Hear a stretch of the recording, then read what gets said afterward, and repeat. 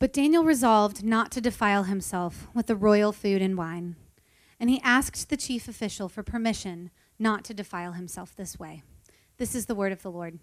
Thanks be to God. Well, my name is Sam. I'm one of your pastors now.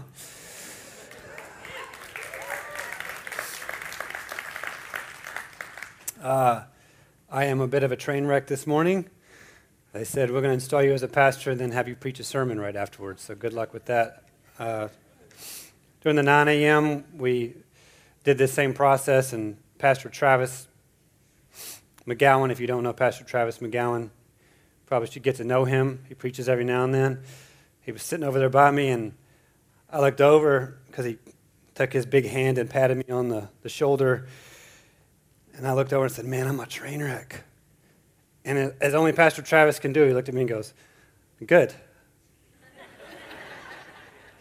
So, whatever that means, Travis. But I'll try to hold it together this morning. So now, to the awkward transition into the sermon. Last week we concluded our sermon series working through the book of Esther. And those sermons are online. I encourage you to go listen to those if you didn't hear all of them. But this morning we are going to begin working through the Old Testament book of Daniel.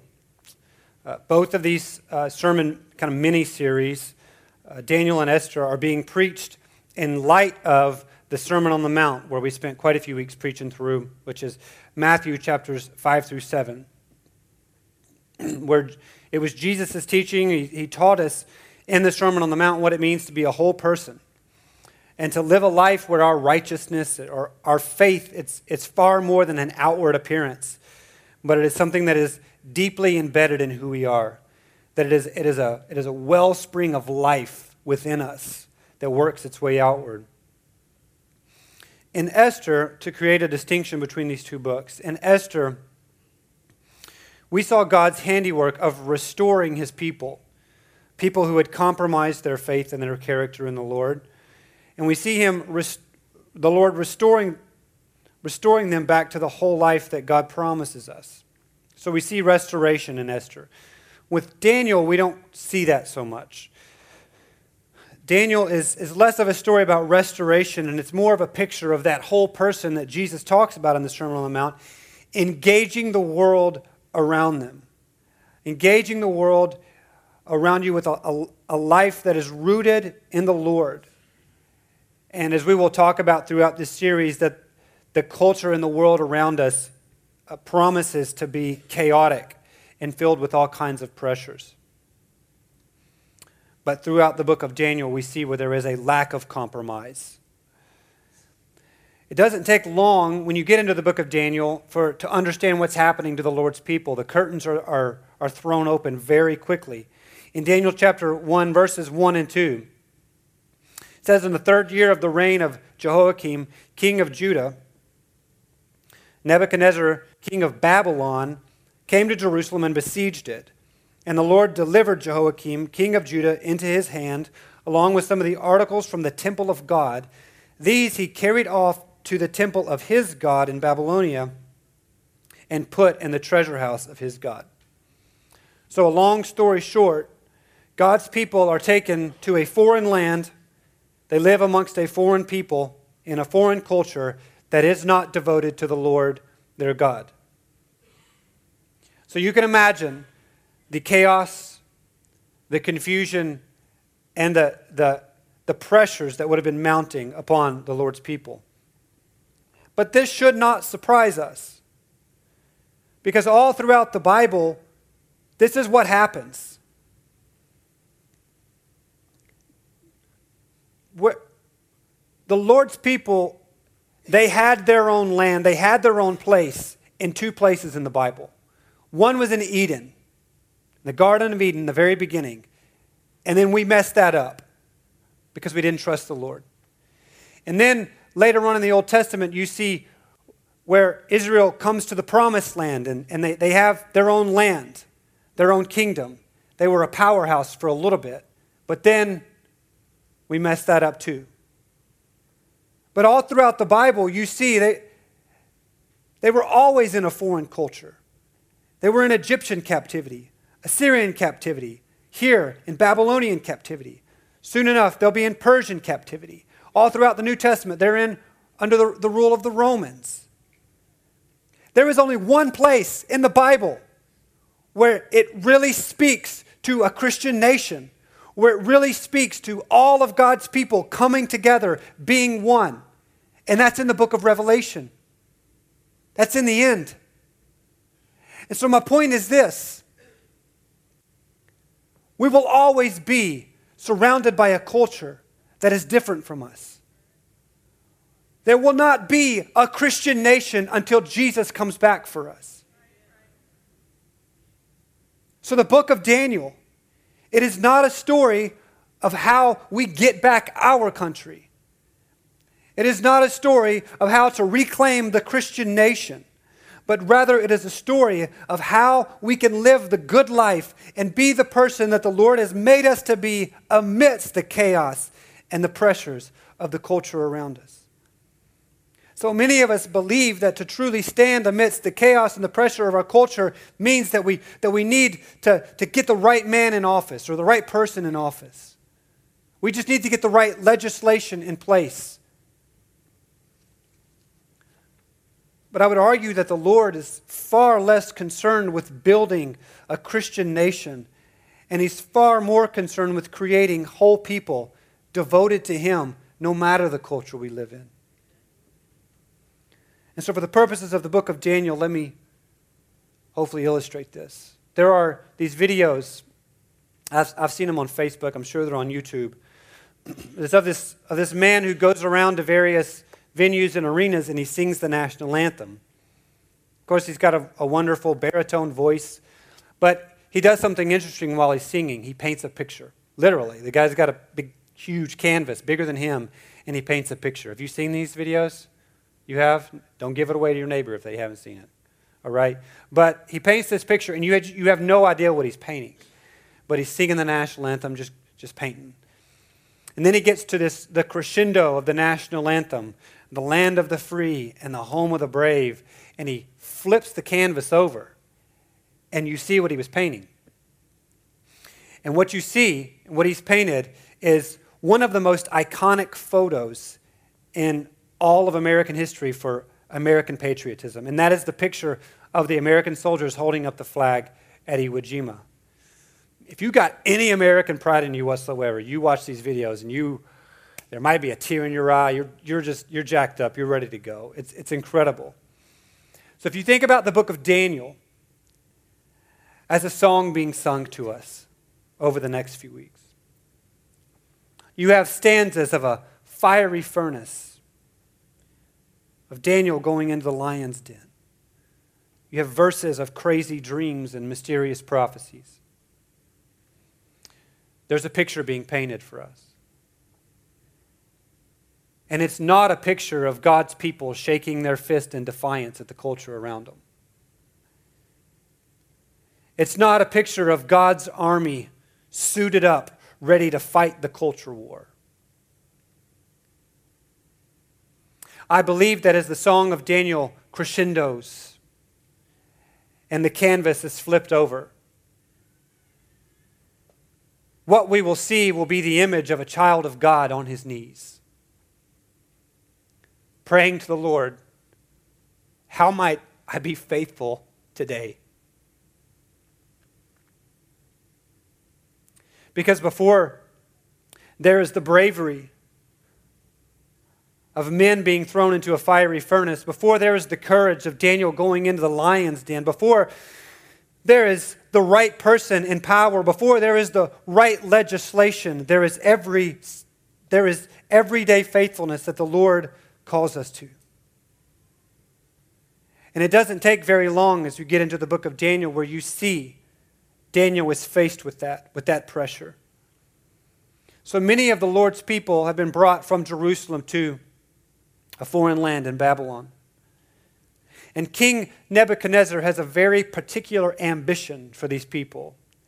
Essentially, to give it away, he wants to create super Babylonians out of these people. In verses 3 through 5, we see this ambition. The king ordered Ashpenaz, chief of his court officials, to bring some of the Israelites from the royal family and the nobility. Young men without any physical defect, handsome, showing aptitude for every kind of learning, well-informed, quick to understand, and qualified to serve in the king's palace. He was to teach them the language and literature of the Babylonians. The king assigned them a daily amount of food and wine from the king's table. They were to be trained for 3 years, and after that, they were to enter the king's service.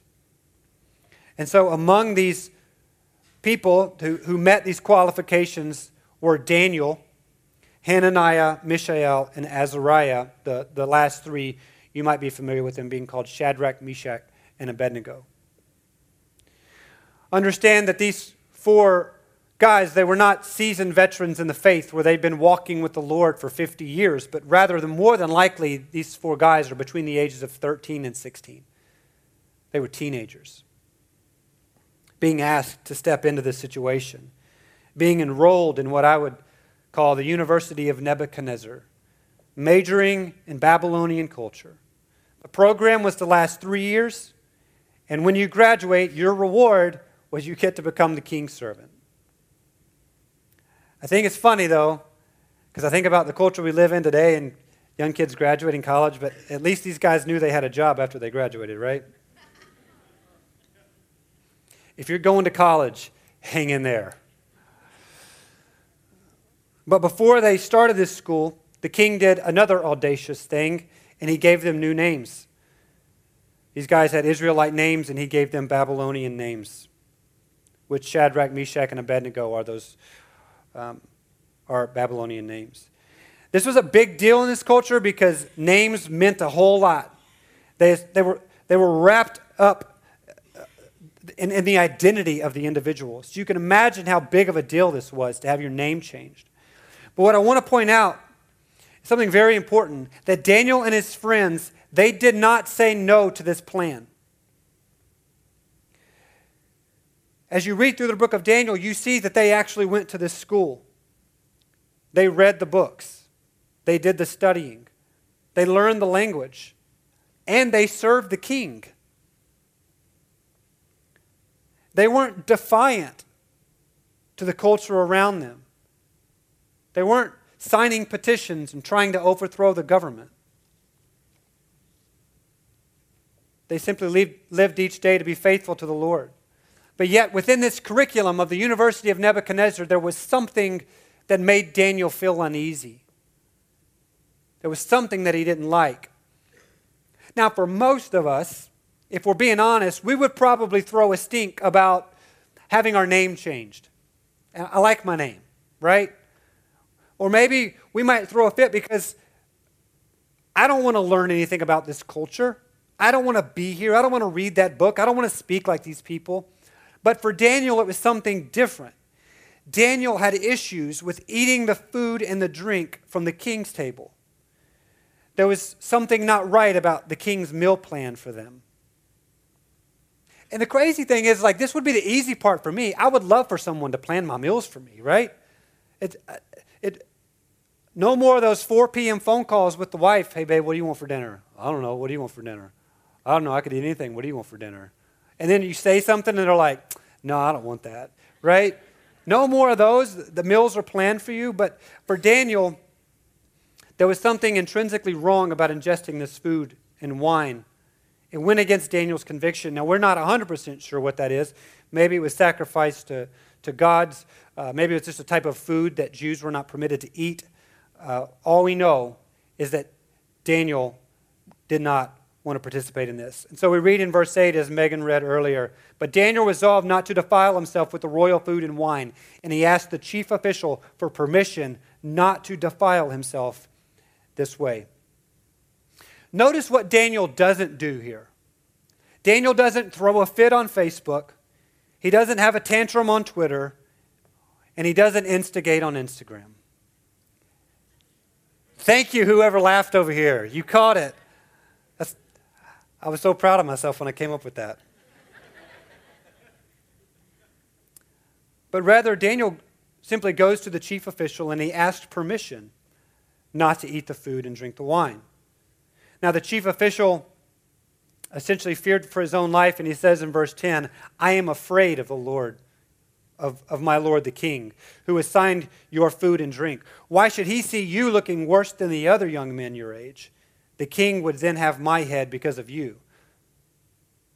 So clearly this guy was afraid of being killed because he would present unhealthy participants in the program. So Daniel, instead of throwing a big fuss, Daniel gets creative and shrewd, and he comes up with, he wants to strike a deal. And so instead of going to the chief official, he goes to the guard whose responsibility was to watch over Daniel and his friends. And this is the deal he struck. Verse 12, please test your servants for 10 days. Give us nothing but vegetables to eat and water to drink. Then compare our appearance with that of the young men who eat the royal food, and treat your servants in accordance with what you see. This is bold. But the guard agrees, and he tests these guys for 10 days. At the end of the 10 days, Daniel and his friends, they look healthier and better nourished than all the other participants. They looked better than all of them. But look, I don't think Daniel had some secret to nutrition. I'm not trying to hurt anybody's feelings, but these are not banner verses for veganism or vegetarianism or pescatarianism or whatever diet. That's not what this is, because Daniel's resolve here, it had far less to do with the food he was putting in his body, and it had far more to do with what the food represented. Look at how it's stated. Daniel resolved not to defile himself. When he asked permission to the chief official, he said, I don't want to do this. It will defile me. There was something about giving into the pressure of eating from the king's table and drinking the wine that would defile Daniel. Essentially, it would make Daniel less than who he was. If he partook in this, it would somehow spoil the work that was taking place inside Daniel's soul. It's as though Daniel is saying, listen, you can change the culture around me. You can change my name. You can change the language that I speak. But I will not let you lessen the value of who I am. There was something deeply embedded inside Daniel's soul that allowed him to stand his ground amidst all of this. And here's the main point. To stand amidst the pressures and the chaos of this culture, it is not because you know what your rights and your freedoms are. To stand strong amidst the pressures of this culture is not because you know what rules to follow. If you want to stand amidst the pressure of this chaotic world, it requires a deep conviction in who you belong to.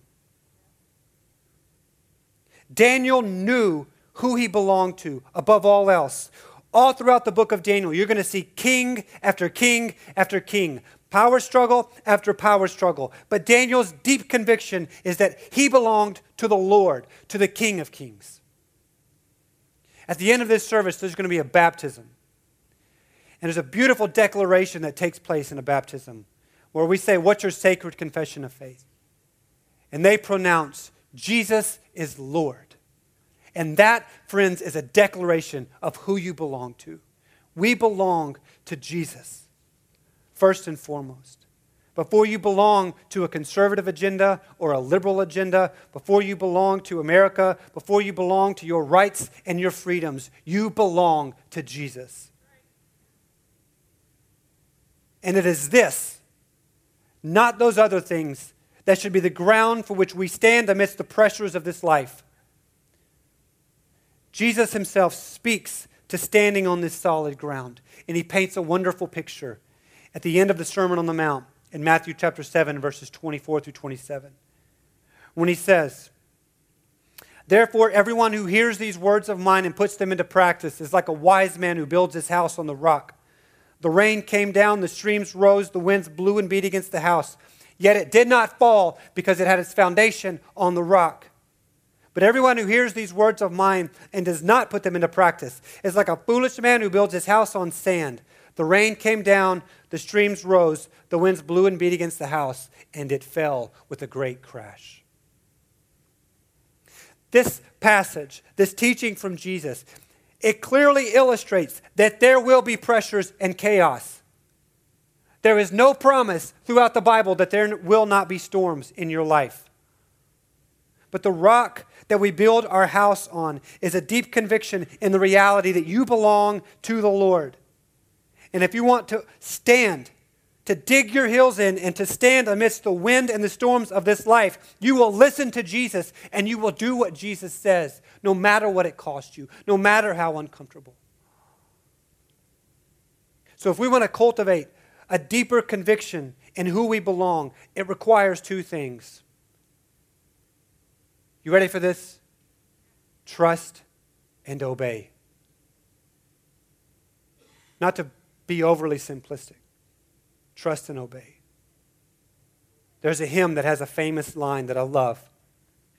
Trust and obey, for there's no other way to be happy in Jesus but to trust and obey. We see with Daniel a deep trust in the Lord.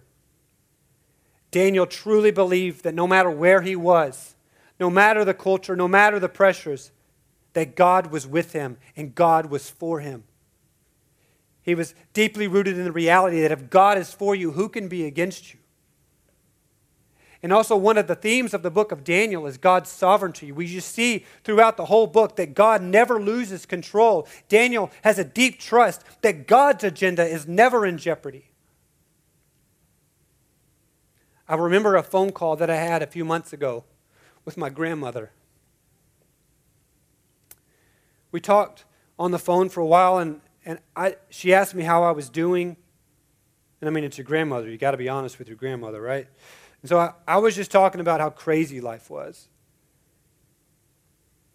Job was crazy. It was during a season where my kids just caught every disease you can get from the daycare. It was just a real rough season. It was really chaotic. And at the end of the phone call, my grandmother said this. My grandmother calls me honey and sugar because she knows I'm sweet. She said, listen, honey, no matter what happens in life, when you see yourself getting stressed out, it's going to be okay. From anybody else, I probably would have dismissed that and been defensive. You don't know.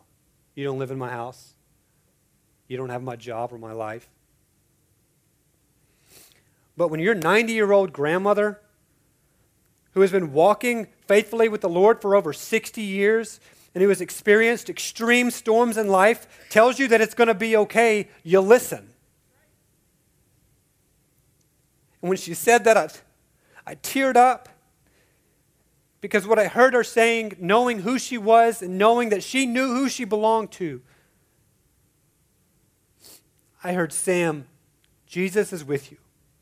He is on his throne, and nothing can change that. To stand means you must trust the Lord. But Daniel doesn't just show us that amidst the pressures of life we just have to trust, but he also shows us that we must obey. When I talk about obeying, when I talk about obedience here, I want you to understand that I'm really talking about steadfast faithfulness in your life. Time and time again throughout the book of Daniel, we see that Daniel and his friends are faced in the moment with the decision, do I be faithful or do I compromise my faith? Do I go against it? We understand that steadfast faithfulness and obedience, it's not just simply following the rules. Because hopefully you've lived long enough to understand that life is way too complicated to know what all the rules are. Steadfast faithfulness is not just obedience when everybody else around you is watching. Because oftentimes, obedience to the Lord, it is very rarely a loud thing. Steadfast faithfulness, 99.9% of the time, it goes unnoticed.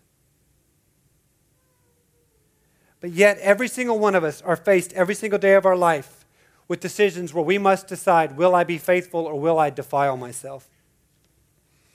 Because every time that we give in to these pressures to do something, say something, believe something that goes against the work that the Lord is already doing in your life, you in that moment are choosing to be less than who you are, less than who the Lord has made you to be. You are going against the very work that the Lord is doing in your life. You are defiling yourself. So where in your life do you see yourself compromising? Where do you see yourself lessening the value of the Lord's work in you because of cultural pressures or because you're trying to get ahead? Let me ask this. Are you a different person around some people than you are around other people?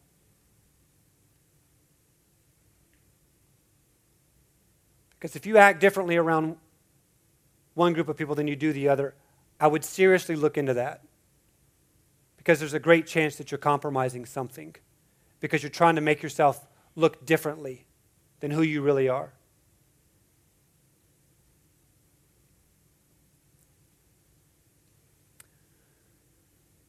But Daniel not only expresses that there is consequence for disobedience, which is we defile ourselves, but also in chapter 1 we see that there is a reward for our obedience.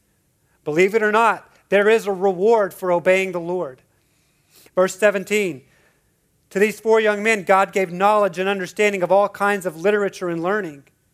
And Daniel could understand visions and dreams of all kinds. Then in verse 20, in every matter of wisdom and understanding about which the king questioned them, he found them 10 times better than all the magicians and enchanters in his whole kingdom.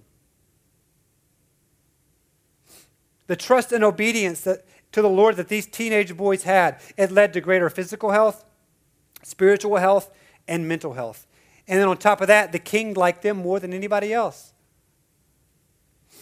But look, obeying and being faithful to the Lord, it might not mean that you become favored by powerful people. That's not the promise. If you obey the Lord, it doesn't mean that you're going to have great physical or mental health.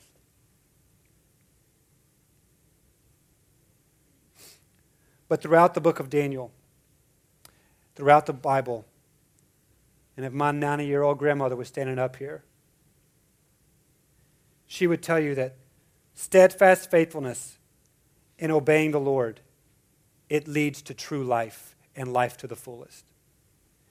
It leads to a deeper and more intimate relationship with Jesus, your King.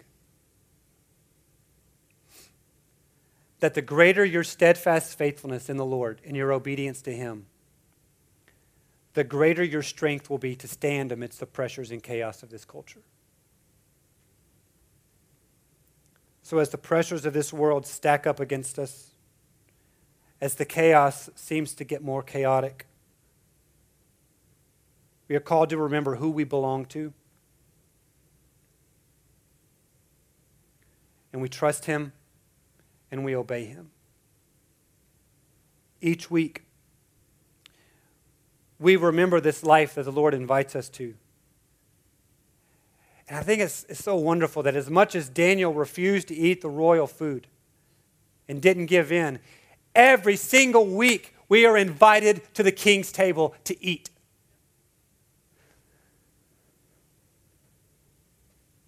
It is here that we remember who we belong to, who we trust, and who we obey.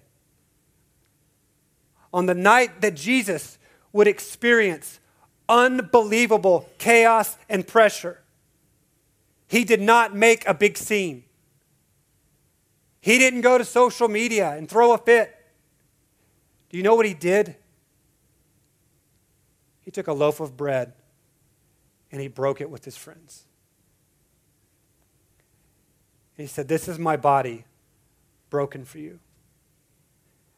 And after supper, He took a cup of wine and He said, "This is my blood shed for you. For every time we eat of this bread and we drink from this cup, we're announcing the Lord's death until He returns." Every time we take communion, we are announcing that Jesus is Lord. And that one day our true King will return for us. The bread and the wine are a reminder to us that Jesus did not compromise. He set his face to the cross and he obeyed to death. But Jesus did all of this so that you and I could belong to him and have life in him. Jesus did this so that you and I could have solid ground to stand on amidst the chaos and pressure of this world. The way we do communion here is there will be stations here, and then two in the back. And there will be gluten-free to my left, your right over here. You'll come forward, you'll pull off a piece of bread, dip it into the juice or the wine. The wine will be marked with a piece of twine. My encouragement as you come forward and you hear your brother or your sister say to you, the body of Jesus was broken for you, or the blood of Jesus was shed for you, what I want you to hear is, you belong to Jesus and nothing can take that away from you because he sealed it for us. If you're not a Christian, I would ask you not to come forward and partake in this meal. This is a sacred meal for those who have put their trust in Jesus. For you, I would ask that you stay seated and ask yourself this question: who is king of your life? And how long is that going to last? Because I can tell you that any king other than King Jesus will fail you. So go talk to a friend. Go talk to someone and ask, what does it mean to trust the true King of Kings? And place your faith in Jesus. But I'm going to pray for us, and then we can come forward. And then after that, we can celebrate. We can celebrate a baptism, and we can hear those great words, Jesus is Lord. Let's pray.